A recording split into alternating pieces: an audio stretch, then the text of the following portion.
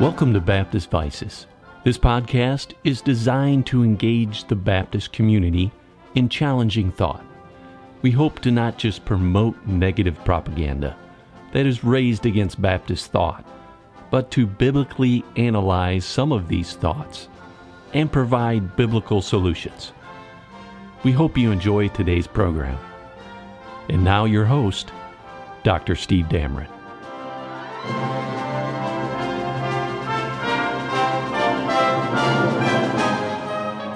All right, we're back with Pastor Bill Gorman and Margate. Margate. Yeah. But also, I didn't know this. So we just finished up a 6-hour. Woo! It was good. Yeah, it was. Yeah, actually, today came together a lot better. Yeah, it was fun. It was fun. Yeah. And I really enjoyed the men that were there. Mm-hmm. Got to meet some new guys. Pierre. Mm-hmm. And he taught me some new things about this area. I did not know that this is the largest. Now, he indicated, even including Haiti, but it's the largest group of Haitians in the world is your area in South Florida. Yeah, the whole South Florida area. The whole South Florida area. Yeah. And he helped me, too, because, in the Dover area where I'm at, we have a lot of Haitians. And he helped me.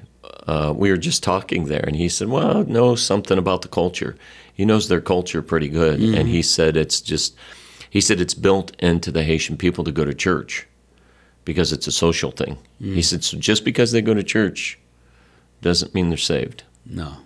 Yeah. And it was just a lot of superstition, a lot of actually even voodoo and all that going on there. So it's a challenge for us to reach out to them and give them the gospel. But we've had a good response among the Haitians, So getting to our topic, theological danger zones. So the first one, we're gonna keep it with the theologies then. Mm-hmm. Theological danger zones, Reformed theology, since we just did 6 hours on it. So you've been in ministry over 30 years. Mm. Not here, but in ministry, 30 years. So a theological danger zone is Reformed theology. Mm-hmm. Yeah, we're just spending all that time. Calvinism. Yes. Calvinism will make a church cold, deaden soul winning. Yep. With things we talked about. There are things to look out for, and even among independent Baptists, to heading into Calvinism. Okay. And one of them, I think, is that lordship salvation. It's hard to define what that is, but I think one of the things we discussed today, we didn't talk about lordship salvation, but one of the things we discussed was perseverance of the saints instead of eternal security. And perseverance of the saints is more you proving you're saved.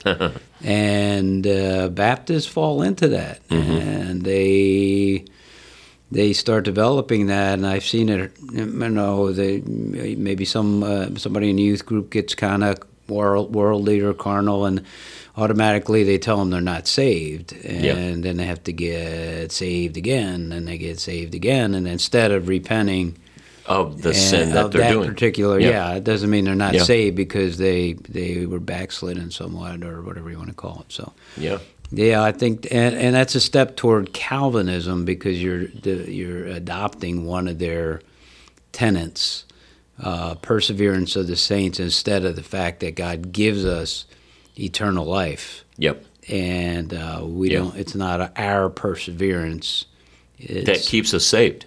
Right. And we talked about that. It's a gift of God. Yeah. We looked at the word eternal and everlasting, and between the two of them, it's over 100, I think it's 150 times. Mm-hmm. And those are almost, well, not all of them, but some were in the Old Testament, some in the New. But when you tie it together, our salvation is reliant upon an eternal God, an everlasting God who has all power, and just the word itself gives us the idea that our salvation is not on us. Right. It's on an eternal God who's given us an eternal promise. Amen. And I give unto them eternal life, and they shall never perish. Yeah. Amen. Amen. All right.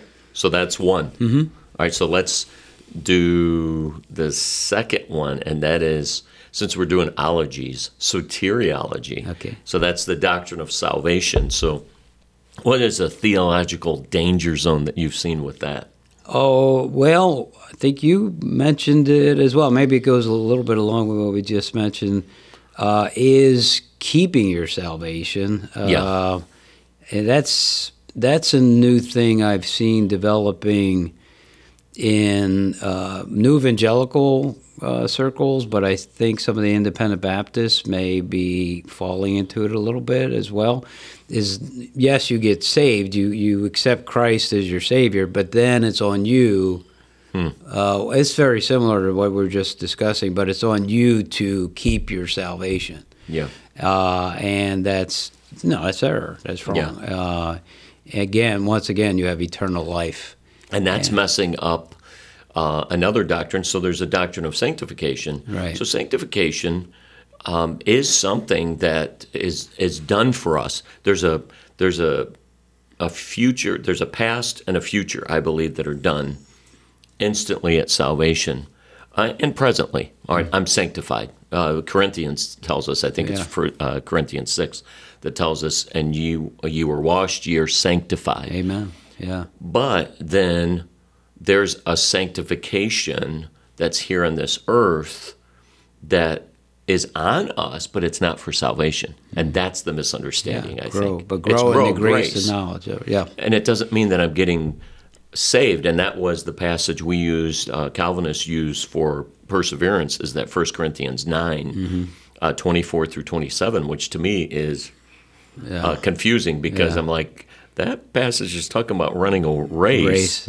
And when you compare it's Christian Scripture, life. it's the Christian life. It's not about salvation. Yes. It's about living for the Lord. Yeah. And Christ living through Christ in you, the hope of glory, but growing in the grace and knowledge of our Lord Jesus Christ. Yes. So in soteriology, all right, so we see that. Anything else with soteriology that you'd... Well, the gospel, if you're going to add anything to the gospel, it's become, take away from the gospel. Yeah. Jesus Christ did all the work. He did it is finished. He did it all. But if we add anything to the gospel at all, we're changing the gospel. Yeah. And according to Galatians, it's that's a curse. That's wrong. So we need to be careful that we don't add to the gospel or take away from the gospel in any way, because then we change what the gospel really is. And when we're doing soul winning, when we're reaching people for the Lord, same thing. You don't make it hard. You don't make it easy. You just give them the gospel. You give them the Word of God, and that's the power of God unto salvation. So it's going to do its work. We don't get them saved. We're just an instrument. It's the Lord. It's the Holy Spirit using us. And so we got to use the Word of God and give them the gospel. And that's what gets people saved. That's the power of God unto salvation. But if we change it and add something there, works or anything like that, or try to make it take away from it so it's so simple, it is simple, but we've got to present the truth that they're lost, they're on their way to hell, they cannot save themselves. Jesus Christ is the only answer. If we take away from any of that, then we're not really giving them the gospel. Yep. Yeah. All right, so our other ology. So we did Reformed theology, soteriology, pneumatology. So that is the work of the Spirit. Yeah.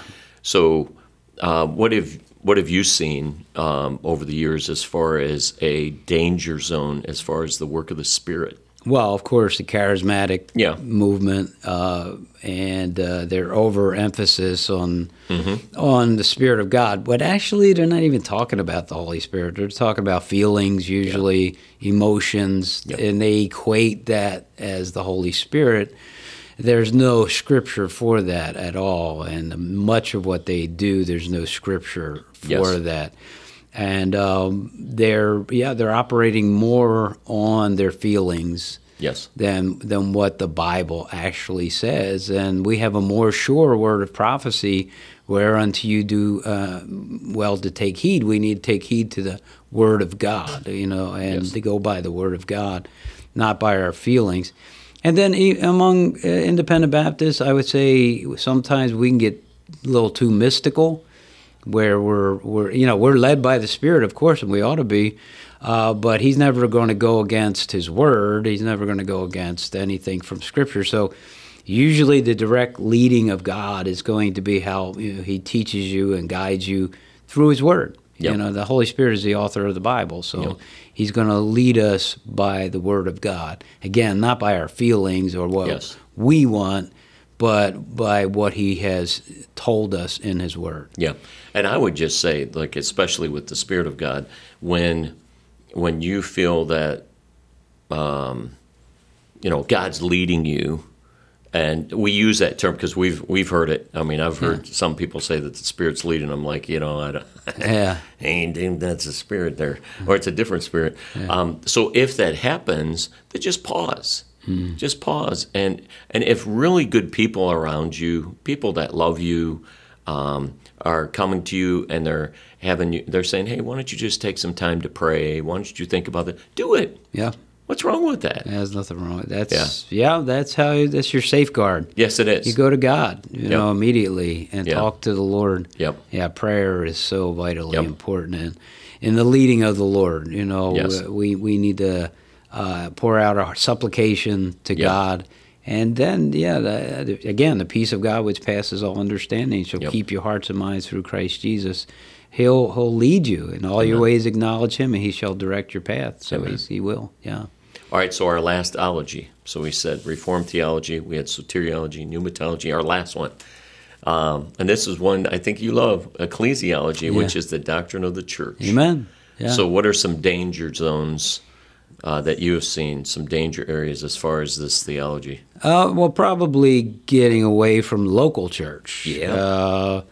That universal. Yeah. Well, park it there. Park it there. Well, the pillar and ground of the truth is The universal church. is we're laughing, but that's what most people think. Oh, right. The true church is a local church. So Yeah, it people is. say, "Well, I believe in the true church." Well, it's a local church. It's the pillar and ground of the truth, and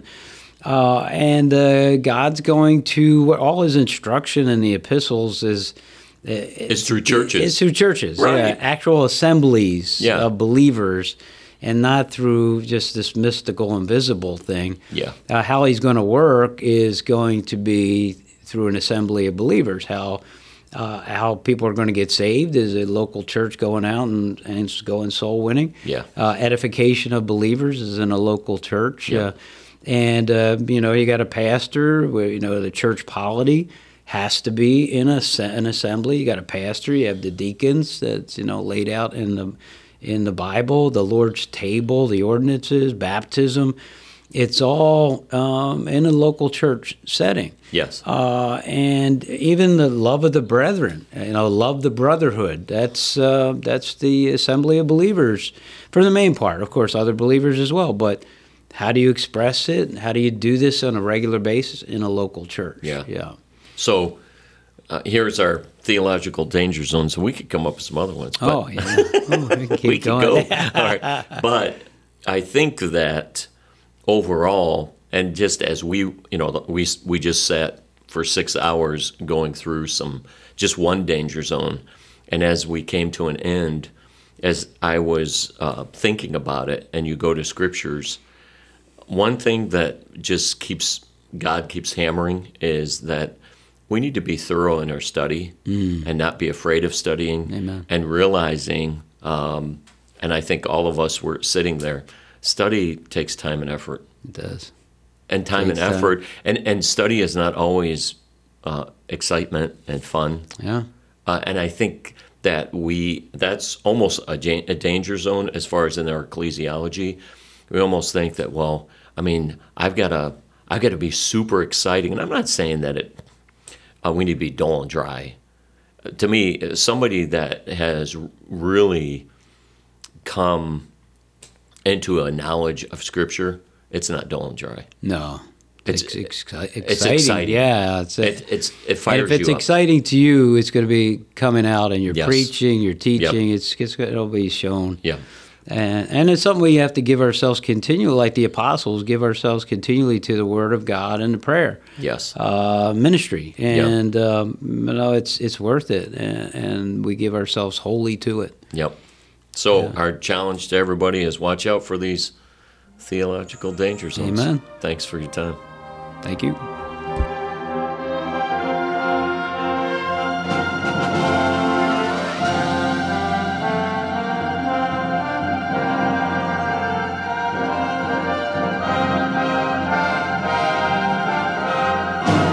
Thank you for listening to Baptist Vices.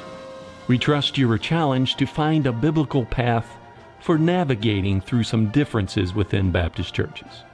Join your host, Dr. Steve Dameron, next week for another engaging podcast. May God richly bless you.